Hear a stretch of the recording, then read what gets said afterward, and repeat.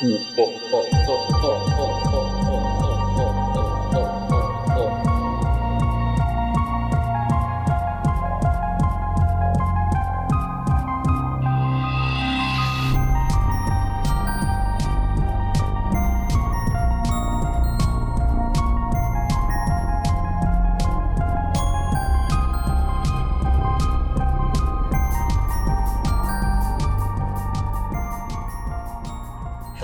welcome to Monster Masquerade. I'm Justin, I'm Mint.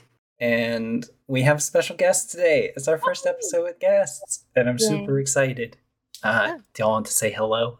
Hi, I'm Serena. Are we just doing names? I'm sorry. I wasn't sure. I wasn't sure if this is when we plug. Yeah, you can plug stuff. Yeah, that's good. Hi, I'm Serena. I stream on Twitch at Everhaunting. Oh, at Everhaunting. At twitch.tv/Everhaunting. And you can also find me on Twitter at Everhaunting. Hi, I'm Miko. You can find me pretty much anywhere online, just at Miko Rios on whatever platform it's going to be.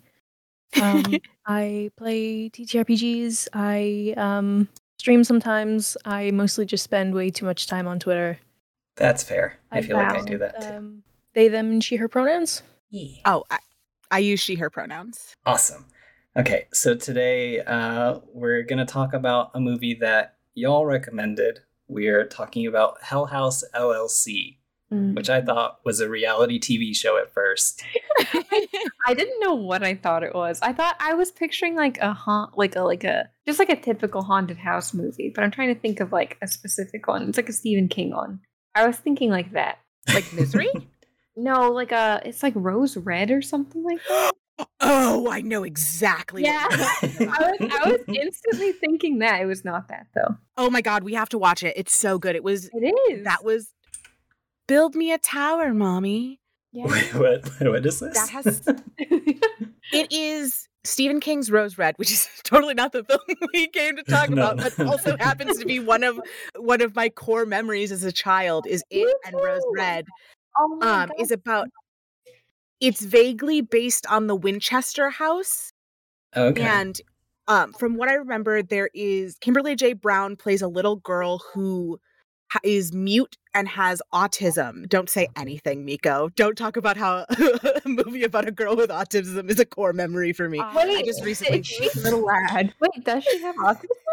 I'm pretty sure she.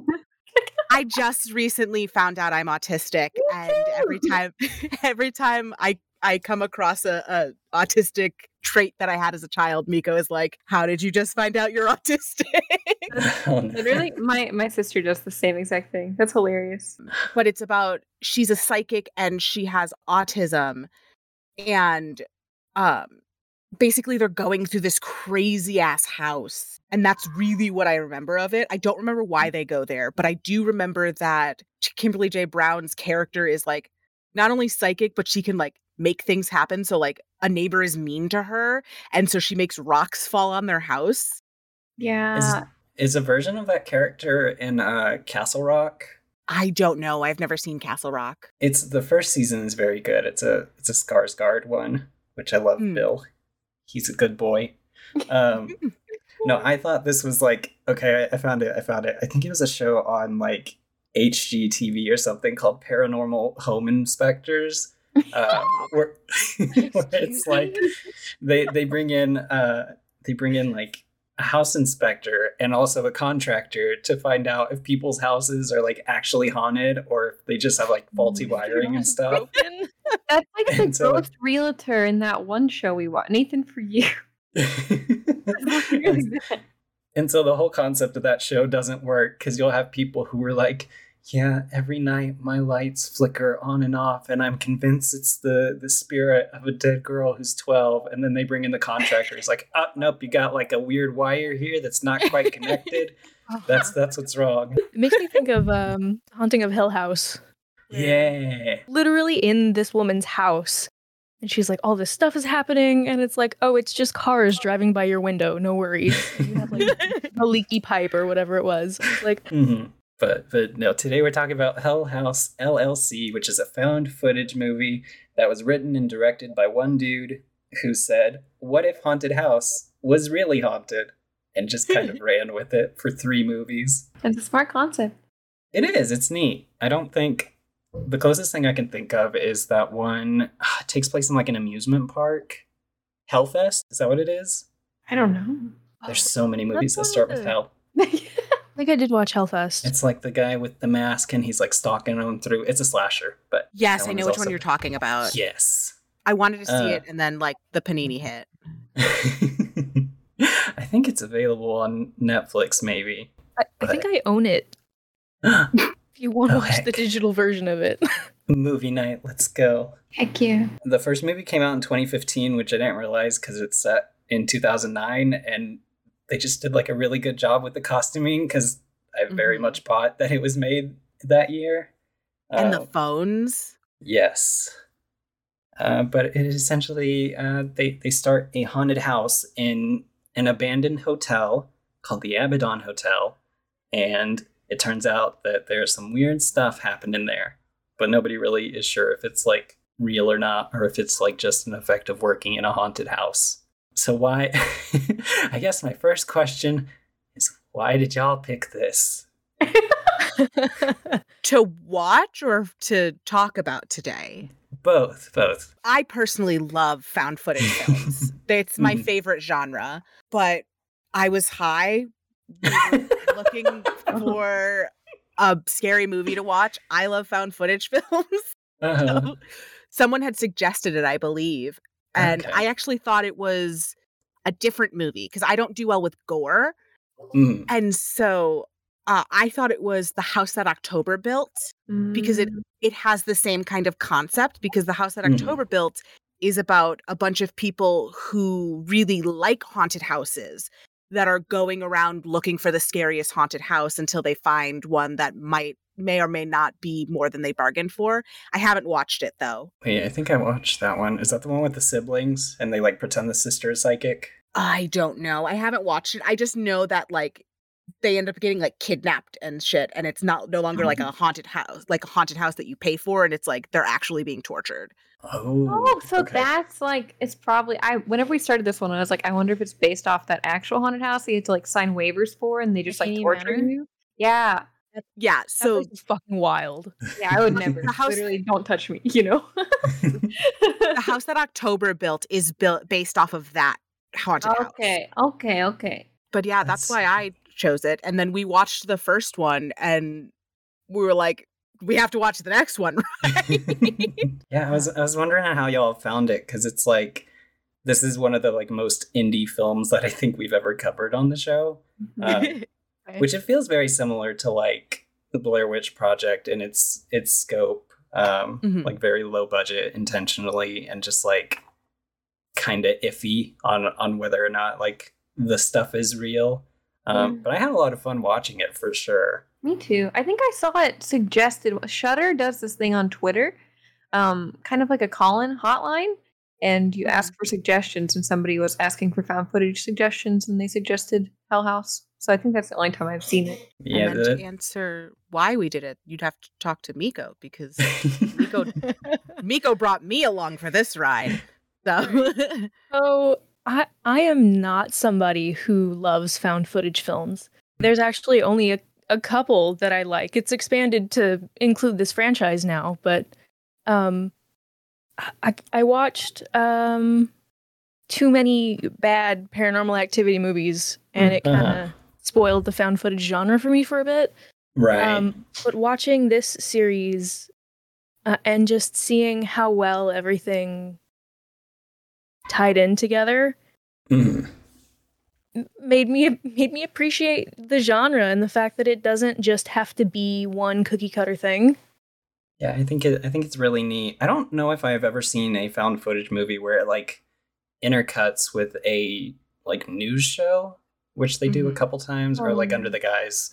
I mean, there's definitely ones where it's like, we're putting together a documentary and here is the stuff that we found. But like the second and third ones really lean into like, oh no, we're doing a whole investigative thing that's like trying to figure out what happened on this night in 2009. And I think it's really neat. I think that's one of the charms of this film is it's not just people doing the same thing over and over again, because it's not people like, I can do Hell House better, and coming in after Alex and the gang untimely demise. Like, they do have the aspect of that in the second one where they're showing like this person also came and this person and they all disappeared. It's like there's motivation other than we have to make another movie for these characters to go back.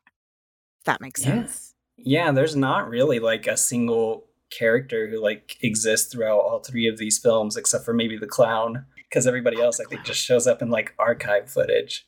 Mm-hmm. Yeah, it was spooky clown. He's so good. He's a good spooky clown. I saw it at too young of an age, so I have like an intense fear of clowns. So like, oh no, I want the clown work. I saw it at too young of an age and became obsessed with Tim Curry. That's the direction I want. It's not a bad obsession. No. He's into it, I think. Yeah. I don't know, how deep do y'all want to go like on the story and stuff, or do we just kind of want to talk about like broad strokes? I'm down to clown with whichever. I think broad strokes, just like okay, we can weave in the plot throughout. Yeah, that'll work. I think it'll be interesting. So y'all have seen the rest of the series, right? Miko and okay. So I think it'll be really fun for us to describe those plots and just listen to Mint kind of like be very confused. I haven't seen them yet. We're gonna go some very spoiler heavy territory, I think. That's fine. That's okay. I think the joy of these films is like with all found footage films, you kind of know how they're going to end. There wouldn't be a found footage film if everyone survives at the end. Right. Because then it's just a snuff film? We had a bad adventure, and then I left the tape in my attic, and I found it that way. But yeah, no, that makes sense. I've literally never thought about it that way before, but yes, that makes sense for sure. Because even like looking at the reviews, I saw a couple people who were like, oh, this was super predictable at the very end. And I guess it's like, well, what do you expect? Like, not everybody's going to come out of this okay. I will say, like, while we're talking about the first one, some things that I feel like it did really well is that the jump scares weren't super bad. Like, there were little bits of the cultists and whatever monsters they had, but there was never any outright, like, super loud noises. The only thing that really tripped me out sometimes was the strobe effect, because it's a little rough in the first one, but they even, like, implement and fix it in the sequels to a better degree. That's good. Like the filmmaking techniques for sure improve across these three entries. Yeah. Yeah, I think by movie 3 we were both really like we really liked like the fact that the third movie is just exponentially better production-wise than the other two, but it does such a great job of folding pieces of the other two in. That it makes, I feel like when I rewatched everything this last week, I feel like the third one kind of lent itself to really pulling the others with it. Yeah. That makes sense? I think so. I think the third one is probably my favorite just because it is so well done, like from a production standpoint, and the the plot of that one and like the twists it takes to tie everything together are so wild and a little bit campy, and I absolutely love it for that. It's so good. I know that they're working on the Abaddon tapes, which is more about the history of it, but I love that they set out to make a trilogy and then kind of wrapped it all up. So like if they were going to make something new in this universe, it has to be about the past, and it can't be the same, we're in the house, nobody listens, we're gonna die. And they're kind of forced to, if they want to return to this world, answer some of the questions that were left on the floor when they ended the trilogy. Yeah, because the hotel straight up like burns down at the very end. Which, spoiler like, alert, Moth. Sorry, spoiler. No. It's funny because in the second movie, like within the first 5 minutes or something. Well, maybe it's even the third one. Yeah, I think it is the beginning of the third one. They're like, days before it was set to be demolished, this tech billionaire decided to buy it out. And it's like, okay, so they were gonna junk it, but then Elon Musk came and saved it, I guess. Like, of course, freaking Elon Musk. Also, But- to your point, Minty, they're in the second one. I think it's the second one. It's either the second or the third one. They say that someone did go to burn it down. They posted online, "I'm going to go burn down the Abaddon Hotel," and then that person's never seen from again. What That's the right. heck? Um, Oh, that's scary. The demons will get yeah. was that the There's second kid? you. The demons. yeah, come through the our- streamer. No, I don't think they showed us footage of the one that was trying to burn it down. They mention it in passing. Oh, okay, Because okay. they show us the footage of the person that we thought was a teenager but turned out to be an adult. Classic. No, because the way that they talk about, they open up the second movie with like, we haven't heard from Jackson, and like we were getting strange messages, and like I'm assuming it's going to be a 17-year-old who snuck in, but it's like a 30-year-old man who like snuck into this house to be like, I'm in the Hell House. But it was him, the teenager live streaming on Facebook, the gay couple, Yes. and I think, and then obviously like Diane and them. Those are the Mhm. ones And that there they was another show us. streamer. Was there another streamer? I only remember Maybe he wasn't streaming, but he was definitely recording, because that's the footage that we had of the same doorway for hours. that's the teenager who was streaming it on Facebook.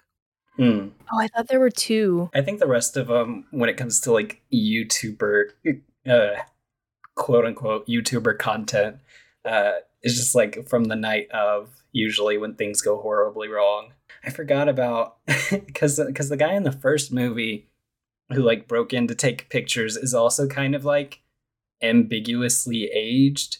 Like he talks very young, and then he's like, "Oh yeah, I'm gonna break into this place, and I've got my bleached blonde hair and my pierced ears," but then he's like a 40-year-old dad or something. Like, Yeah.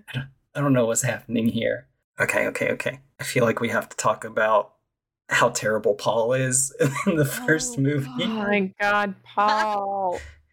Freaking So- Paul. When I watched this, when Serena and I watched these together initially, when we started playing the first movie, I think I said it out loud at some point during the beginning. I was like, I feel like I've seen this before. And I thought maybe it just seemed familiar because it's a found footage film, but I think I actually had watched the first like half hour of that movie, and it was just such a slow build to get to anything like paranormal or like weird. Mhm. Like, yeah, Like I think we're men are gross sometimes, but like it took so long for something that actually happened to capture my interest that I like completely would not be surprised if I did start this movie and just never finished it a couple years ago. Like, Yeah. That's fair. I think that's why I would thought that it was an older film, because like the language that the film crew uses in the first movie is like so early 2000s, and Paul especially is just like this caricature of like Mhm. early 2000s masculinity that's like all about getting fucked and like just drinking all the time and bragging with your Like- bros. He's always like, I got the ladies. It's like there's like ghosts everywhere, and he's like, yeah, but I still get the ladies. Like, what? If oh, he Paul got was- got by a lady. That's he true. did. If that scene, chef's kiss. But if this was actually filmed in 2009, Dane Cook would have played Paul. That's true. That's true. That's such a good that is good casting right there. Oh my god, I love that. Because he's just, I think we're like intentionally supposed to hate Paul because Mhm. he's just so creepy, especially with like Sarah and literally any of the women that are on set. Like, Mm-hmm. I do It's think like- it's funny after he's even like not around though. Like when he goes missing, they're still just like fucking Paul messing with us. Fuck you, Paul. It's like okay, he's not even here anymore. I think for like 3 days, and they're like, "Fuck you, Paul." Miko pointed out that like if Paul, I think it was you, Miko, who pointed out if Paul was just like 3% more likable when when things started to go wrong, they would have believed him. Yeah. For real. That's totally fair. He's also the loudest breather I think I have ever heard. Like, he's just constantly like huffing on that microphone. Absolutely a mouth breather. And like the part where he like gets got by the ghost and he's like, I mean, she sees him hide under the covers and then he's just like,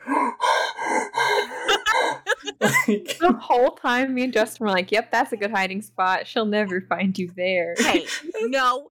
The rule of monsters is you cannot be got under your covers. Yeah, His mistake was that he peeked out. he did peek out. He did. it's so funny. It felt very like have y'all played Phasmophobia? Yes.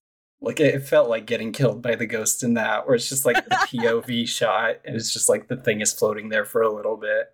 Yeah, where you're just like, well, okay, goodbye. Miko and I recently watched the director's cut, which had some like deleted scenes and stuff at the end. And they filmed it both with the woman and then they also filmed it with the clown. And how they had the clown sitting there. Oh. I think I would have preferred the clown. I like it with the woman because it's kind of like he's been horribly sexist the whole time and then a woman just freaking murders him. That's Kind of poetic like that. justice. It is a little bit poetic, but the clown would have been silly and creepy. That clown is creepy. Oh yeah. Oh, absolutely. I like that their biggest thing with the mannequins though is that the heads don't turn and the body parts don't move, and I'm thinking about like every single mannequin I've ever seen, and it's just like how poorly designed that would be to just like not have them be flexible at all. But yeah, I love the clown. I love when he turns his head to look at people, or like when they. Because like in the later movies, he straight up like is moving while people are looking at him, but before it's just like, you know, they turn away and then turn back and he's moved. And that's creepy. I loved like jump scares like that where it's just like a slight movement. There's no sound. It's just like, oh, creepy. So if you ever decide you want to do a rewatch, I have a recommendation about the clown. Okay. Keep an eye on its mouth in particular. Oh. Sometimes the mouth is closed. Sometimes the mouth is open. Huh. Also, I did not realize that.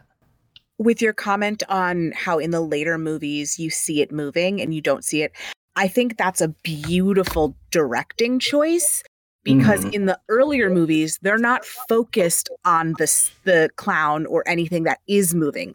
They're focused on getting the house ready, capturing the building of the thing. Everyone from the second movie on is looking for the spooks. That makes sense for sure.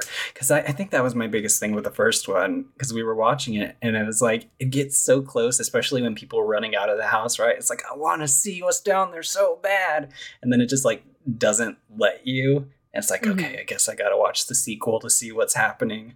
Ooh, I love Big Skelly Man. Does he come back? Because he's kind of, you know, he's a little cute. I'm kind of digging it. Which one is Big Skelly Man? The big main cultist guy. He's got like the half skeleton looking face. Oh, the one that jumps at them? Yeah, like the big main tall guy. Oh, like at the very end? Yeah. Well, he shows up earlier too when he's looking down the hallway. He's like, how many of these creepy guys do we have? And he's just like standing there. Oh, you know, I don't think so. They mostly replaced, like by the end of it, it is like mostly the clown and like various women in white dresses with like white eyes. Missed opportunity to have creepy Skelly Man. Which like they're much scarier than like the actual cultists who just pop up randomly in their black robes and stuff. And I am also just not a fan of Tully. Is that his name? Yeah, I'm not a fan of Tully because the hotel owner. Oh. They mention him in the first movie because he dies after they do their satanic thing, but he pops up in the second and third movie. Oh, okay, so he's not the Skelly Man. That's good. No, he's just like, he honestly kind of, I was watching it, he kind of looks like Joe Biden, and it tripped me out the entire time. And then see that. It's like, because like, okay, so the second movie is like a news show, kind of. It's just like a panel of people with a host, and it's like something about mysteries. And there's an older guy who's supposed to be like a town rep, and then you have the person who worked with the lady who died at the first movie, and some other just like mystical dude who does like a whole Ouija board scene that is very great. I like him because he's very silly, but he does die, unfortunately. And then the plot, and then the plot twist to the second movie is that Andrew Tully, the original hotel owner, was pretending to be the townsperson and showed up to be filmed on TV in a suit. And then he pops back up in the hotel to like do the final murder scenes. It's so funny because within 5 seconds of seeing that dude, I was like, he's evil. And then like 2 minutes later, Miko was like, I think he's Tully.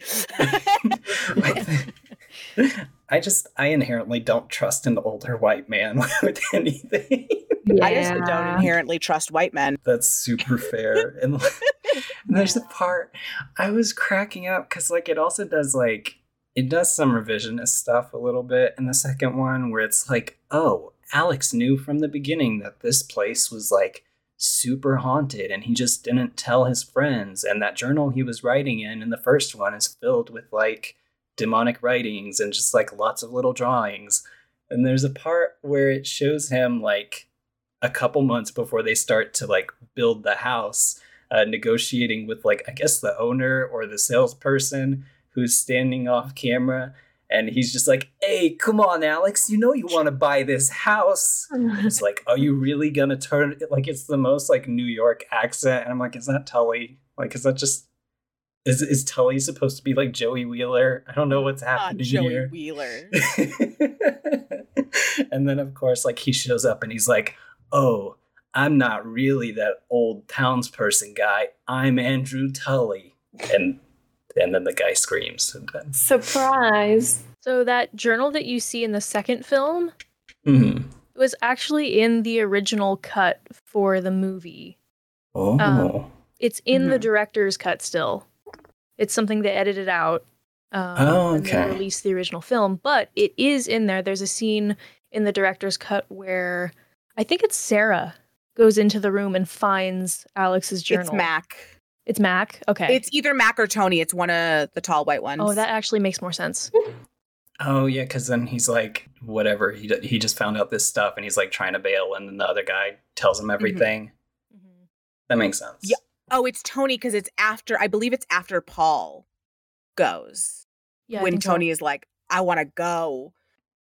He like sneaks into Sarah and Alex's bedroom. That makes sense. I wonder, I couldn't find anything like as far as production information except for like they filmed the hotel scenes like in Pennsylvania, but I wonder how much footage they actually recorded in that for that first movie, and then just like whatever they didn't use brought back for later sequels, because for Blair Witch they filmed like 20 hours of footage or something. It was some like hugely ridiculous number of hours, and so I'm sure it's like the same thing. And then they also had the benefit of like 3 years between the first and second movie. That's an interesting thing actually to point out, because I don't know the answer to that, but I know that they were always meant to be 3 movies. Yeah, but I don't know how much they would have filmed all at once. I suppose they could have filmed for multiple movies in one go and just had more funding for like production, like post-production for the later films. Because I think it was largely like Shudder that funded the second and third movie, because the first one like premiered at a film festival and then got picked up for distribution. Cognetti stated in an interview that he sees Hell House LLC trilogy as one movie, just divided into 3 acts, and each movie is its own act. So, like, he always intended to have 3 movies. So he could have, like, cut the things that he cut from the first one because it will make better sense in the later films. That makes sense. Yeah, just like planning ahead to eventually make that stuff. Yeah, for sure. What is y'all's opinion on the second movie, just like in general? I enjoyed it. I liked it. I know, like, I've heard a couple of people that we've talked to about these movies, like in passing, say that the second one was their least favorite. But these they kind of run together in my head, first of all, because we watched them all on the same night. Yeah. But I liked that the second one was more investigative than anything else. They wanted to know why. It's like Serena said earlier, they weren't trying to recreate a haunted house in this abandoned hotel. They weren't trying to do something like in the third one where they're also using it for a production of some sort. They were just trying to go in and figure out what happened to these people who went missing.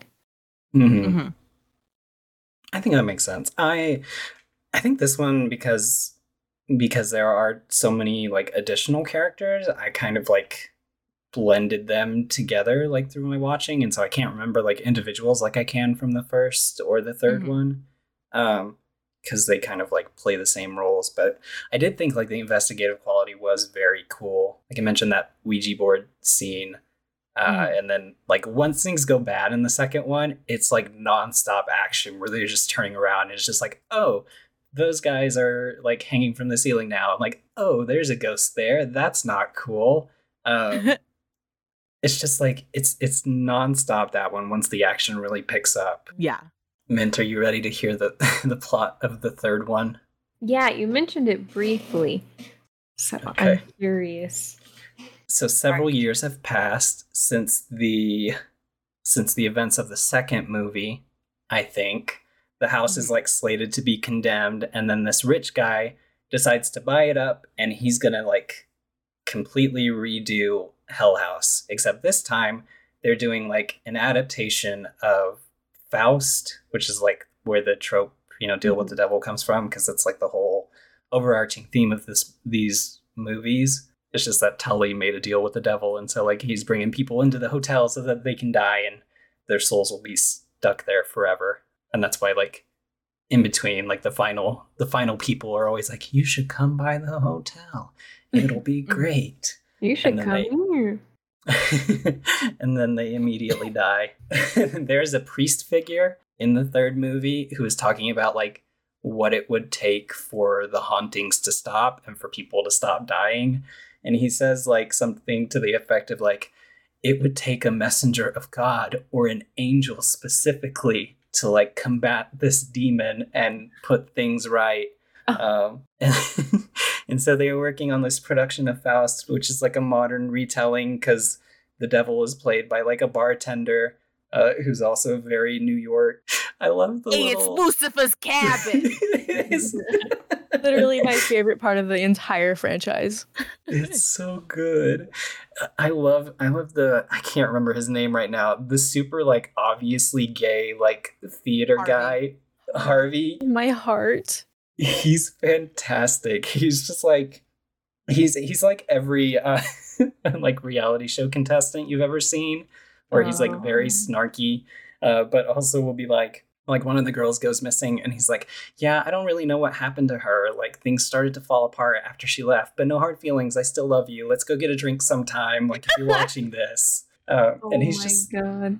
He's very sassy and I love him so much. And then you have like a very pretentious like British actor who thinks he's above it all, and cast members who leave and I just completely forget about. There's a part where like they're talking about the girl that left before everything started going wrong.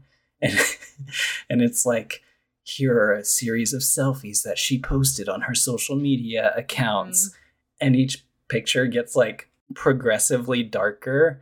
Like, I don't know why you would be posting that. She's just like in the attic and you can see Alex behind her in the background. And then the one like after that is just like pitch black and you can like just see her face and like something kind of behind her. Did she see the photos before she posted them? I don't know. Because you don't just, you have to look at it. No. She's just like, this is fine. Post. Like, post what they were posting. Yeah. Mm-hmm.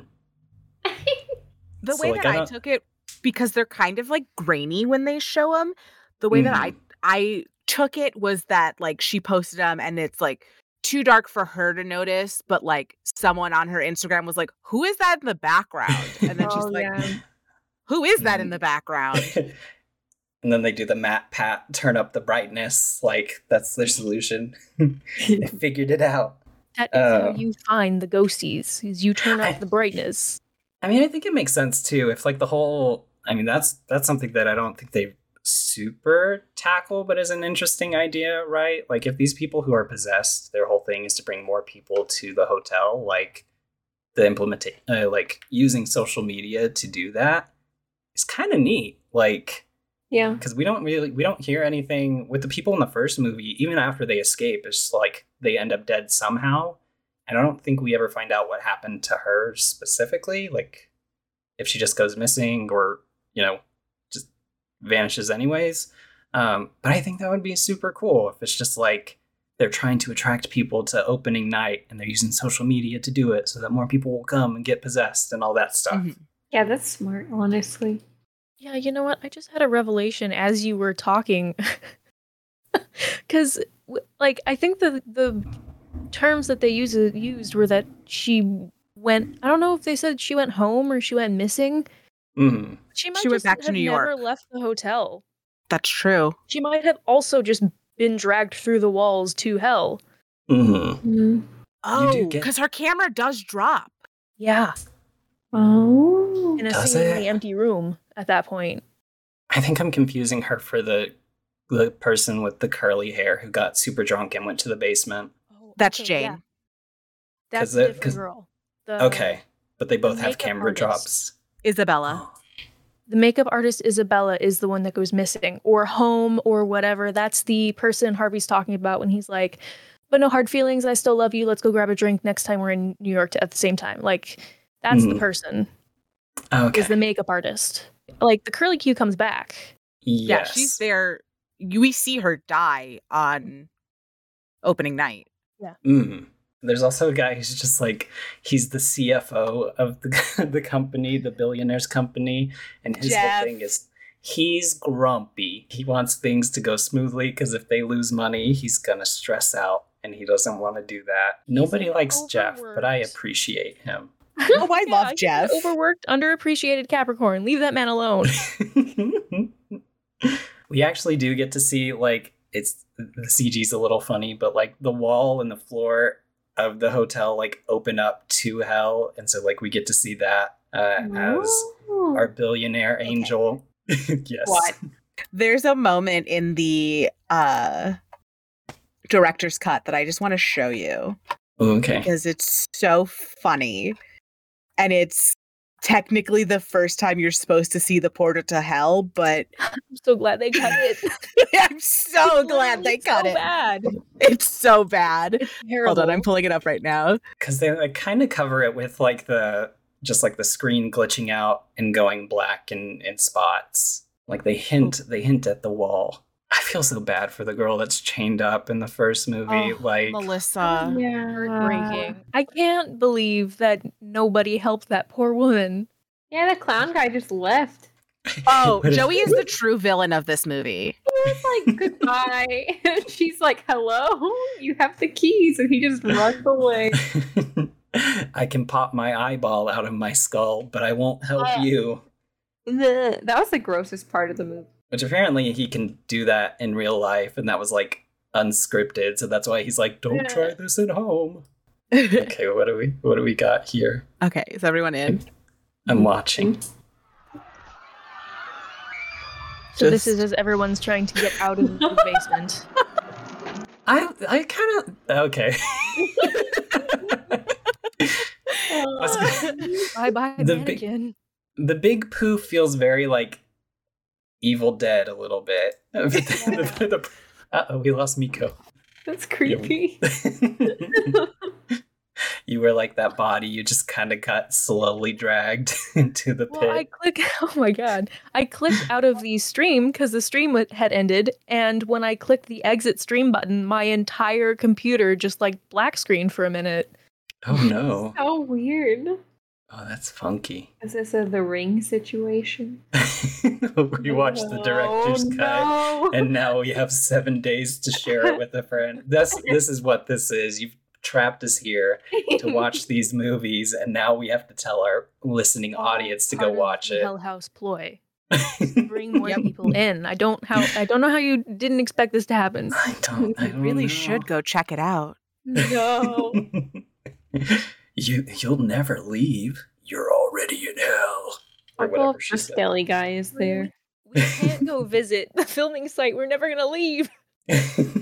In talking about the special effects, I do think that the second movie does that the best.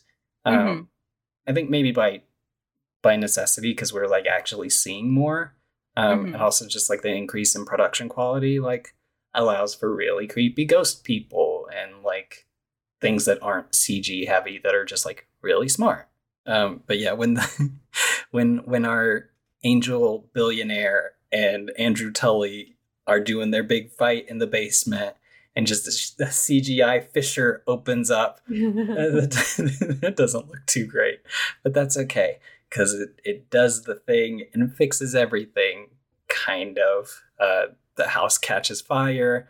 I think a bunch of people die, but they're not trapped except for the original crew. It's implied that every single person that died on opening night was found in the cornfields. Okay. So anyone that died that night sort of came back because they weren't like dragged to hell. Okay. So, if they burn down the place, is the portal still there? Like, would it be? Is it just in the house or is it in the ground? So there is a scene in either the second, and I think it's the third film actually, because we just watched it this morning, where Russell the billionaire is talking to the journalist that's shadowing his entire production to record everything, and he tells her about a couple of instances where people went missing, not in the hotel itself, but just on the property. Mm-hmm. There was a carnival, people went missing on the hayride, stuff like that. Oh, yeah, I forgot about that. So burn down the house won't necessarily solve the thing, right? It's I don't know. it's implied that, again, with so there's a lot in the third movie. There's a lot of like Jesus metaphor going on, like that Russell is about to die for our sins, I guess. Oh yeah, There's a moment where they're all sitting at the a table, and he asks a waiter for bread and wine, and then everyone takes the bread, and he's sitting in the middle like the Last Supper. It's the night before opening night. It's implied that because he died and like was legally dead for 2 minutes, like he went and talked to God, and God was like, "You got to go shut this down because only an angel can shut down the portal to hell, the lake of fire." So it's implied my richest son.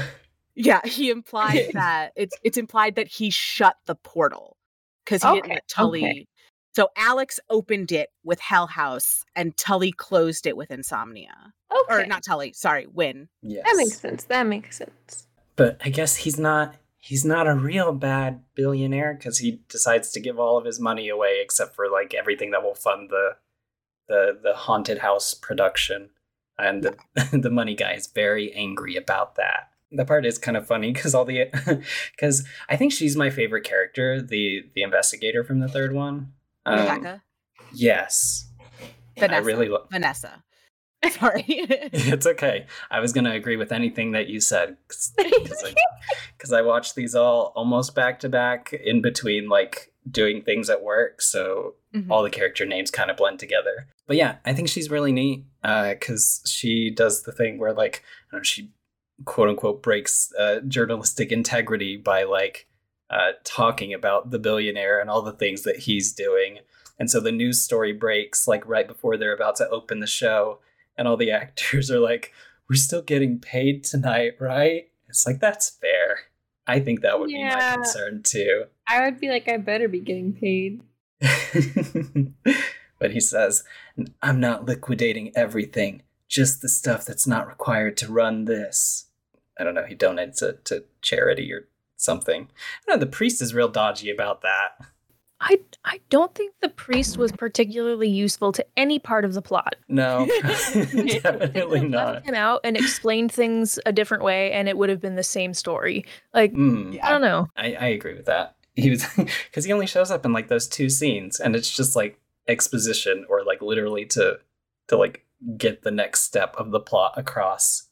just I'm here to add conflict for this one thing and this one thing only. Mm-hmm. So the very last bit of the third movie, we're reunited with the gang from the first Hell House, and everything is like blue and white. It's very much like Phasmophobia when you're dead and everything is just like in shades of blue and white. And they wake up and you can see. Well, it's weird because like it starts off and it's on that like crotch shot of Paul for like a good 15 to 20 seconds. Oh no. As he's like gasping too. Yeah, and he's like unslitting his throat. What? Because everything is healing. And then he stands up and then he finds everybody else in the house. And they try to get out, but they can't because the door won't open. And then our billionaire friend is like, well, your souls aren't in hell anymore, but you're still stuck here. Is that the weird footage that they're referring to? Like, is that being shown in the final documentary, or is that just a little treat for the audience? I think that might have been a treat. Yeah. Like, that's purgatory or something. If you want to get really religious, that could be like, an in-between space. Right. Because it did faded to black, that is the editor's favorite like form of switching scenes in this series. It's just like, let's fade to black real quick and bring it back. But it does that, and then the text like pops up on screen, and it's like they found footage from the original cameras that was very bizarre, and then it plays that scene. So I was a little confused about that, but if it's just a little treat for the audience, I'm good with that too. I think that's Hell House. Yeah, I really enjoyed it. I'm not a huge found footage fan, like at all. So whenever I was like, oh wait, this is found footage, oh no. But then I actually really enjoyed it. Okay, but have you watched As Above, So Below? Yeah, the French Catacombs one. Yeah. That is the first found footage film that I particularly liked. Like, specifically. Yeah. Oh, it was good. I think it's good. I just get motion sick. Really. That's super fair. Yeah. So I feel like I'm always like, I gotta pop a Dramamine to watch these movies. I feel like they had to have been using like a gimbal or something to help with that a little bit in the second and third movie, because it's really not that bad, like across those two. Yeah, even the first one wasn't that bad, honestly. It's just the strobe scenes, like you said, were like, whoa, okay, I have to look away from the screen for a second, because it was like, ow. They just went on a little bit too long with the strobe scenes. Mm-hmm. Yeah. I do think that they had it's slow going, but the way that they built tension in these movies, excellent. Yeah, definitely. I didn't know that they had plans for like future installments, but that would be really cool to see like the past events and stuff. Yeah, they announced the Abaddon tapes because they mentioned twice in the second movie and the third movie that Tully actually also recorded everything. Mm-hmm. And so it's supposed to be about the tapes that he recorded and like everything before Hell House. So like the fair and stuff like that. They announced it on Twitter in 2020. Oh, okay. And so it's been in production hell because of, no pun intended, because of, the panorama. Yeah, that makes sense. And like the films or the documentaries within the fiction of the films also serve that purpose, I think, like the ghosts themselves, and that they are supposed to get people to the ground so that they can get trapped. So that makes sense. I'm wondering if like those Abaddon tapes were actual like old-timey video, or if it's like an audio thing, like a little tape recorder or something. It's going to be a filmed thing. It's going to be on Shudder. Okay. Yeah. Ooh. That'll be really cool. That will be really cool. I need to watch the other two. I think you'll like it. It was nice to just kind of like turn my brain off for a little bit and watch these movies. It was super nice. So yeah, thank y'all for recommending it. Yeah. Thanks for having us. Indulging my newest brainworm fixation. Oops. It's all good. Because like found footage is probably the like subgenre of horror that I know the least about. Like all of my knowledge from that comes from, I think, Blair Witch specifically, and like some of the earlier stuff that was just like intended to be shocking for shock value. So it was neat. It was neat watching this. But I actually liked it. Does anybody have any final thoughts about the Hell House LLCs? Next time they should just make a newspaper ad to get people to come there. We don't get newspapers anymore. It's gotta be social media. I was gonna say. And the ghosts are just like seeking people to devour. I know people would go. They'd be like, yeah, okay. Okay, there are people who already on purpose go to supposed haunted locations Yep. to see what there is to see, to experience whatever. Yeah. Like, absolutely use free marketing. It'll straight up just be like podcast advertising. So they'll wrap up an ad on like MeUndies or Audible, and then it's like, hey, do y'all want to see a real creepy house? Come on over to the Abaddon Hotel. It'll be great. It'll be great. It'll be great. You definitely won't die. Thanks again to our sponsors. Forever. You know what? An ad like that would absolutely make me Google stuff. Yeah. We'd all die. We'd all get. I've only ever been to one haunted house. Like a real one, or like a jump scare fog machine one? Like a jump scare strobe house. I've never ever. Nope. I'll let you know when I go to my first. I think it's, for me, it's a lot like horror video games, and that I get so fixated on like the mechanics of it all that I like forget to get scared. And so like, and people would pop out and I'd just be like, oh, hi. Like, hello, Mr. Werewolf. Hello. Haunted houses have always been like a sensory overload nightmare for me. So, yeah, that makes That's sense. what I'm worried about. Yeah. Because I like see the exterior and I'm like, that's not scary, but I know I would have a mental breakdown. Like I would just like be in a corner crying. I would either be that, I would also be in the corner with you crying, or I would punch somebody and get in trouble. Oh yeah, yeah. That is always a possibility too. So And it's just loud. The first time I ever went to a haunted house, like I was raised on horror, like it was a bonding thing with me and my mom, but I'm like still pretty scared of things.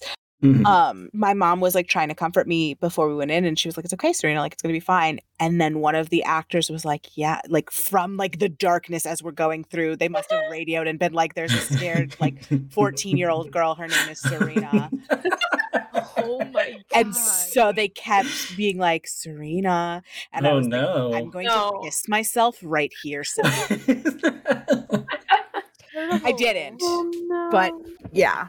See, I think I got ruined from a young age because we had a family friend who, I think I told you this story, Mint, the dad of the family, who was like all of 4'9", would put on like a black cloak and a mask with like a voice changer. And he'd have chains and do the whole fog thing.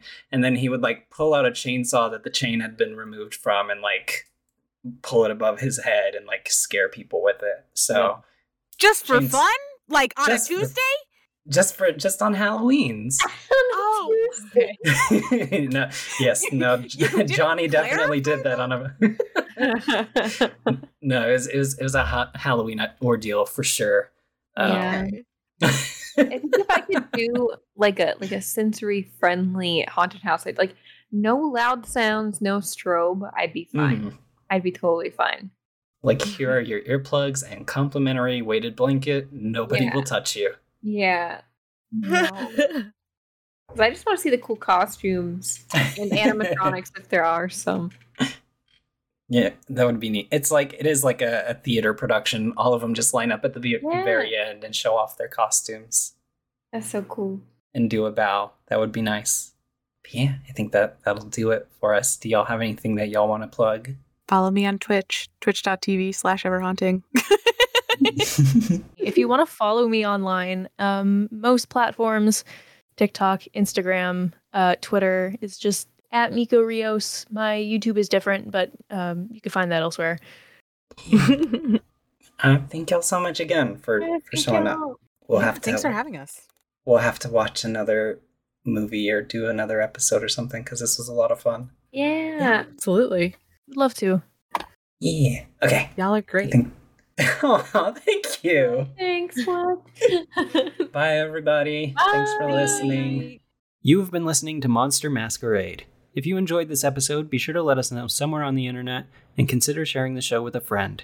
If you have a suggestion or topic you'd like to see us discuss, hop on over to our Patreon to unlock exclusive bonus content and do just that. And we'd super appreciate it if you could leave us a review on iTunes. It's the fastest way to help the show grow.